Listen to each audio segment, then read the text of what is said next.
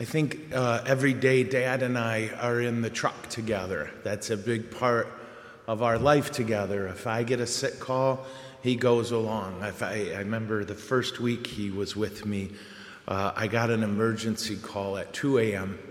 And I always hang my cassock right next to my bed, right? So I throw it on, a little bit like Superman. I don't want to, And when I got to the door to leave, Dad's bedroom's right next to mine.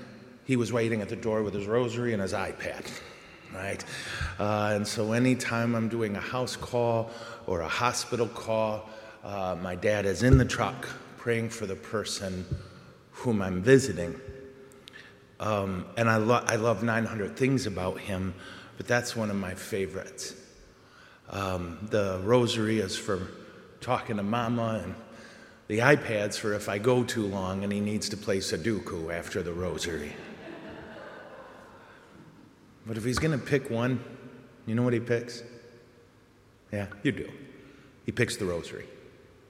And the reason I bring that up is because there is an anchor that people who love Jesus have. St. Ignatius called it a golden thread that connects us to heaven. And that in the Eucharist, that golden thread is strengthened a little. That what you and I recognize is that our time here on earth is the shortest part of our existence. The longest time, of course, comes for us after death.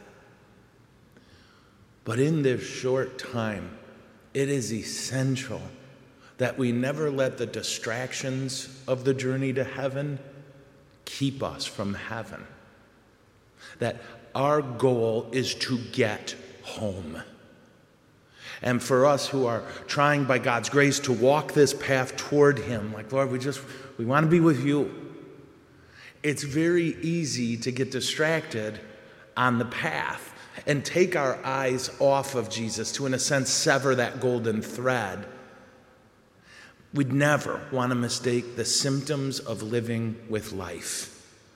That life is this: to know, to love, and to serve our God. And everything else is secondary to that.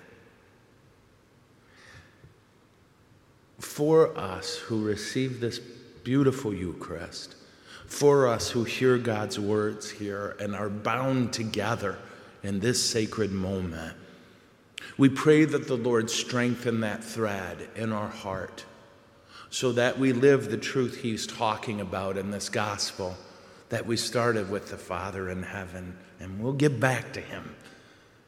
And until then, may we allow God to strengthen that thread through the Eucharist, through the Word, and through our fellowship, so that we never stray off the path to heaven, distracted by the things on the side.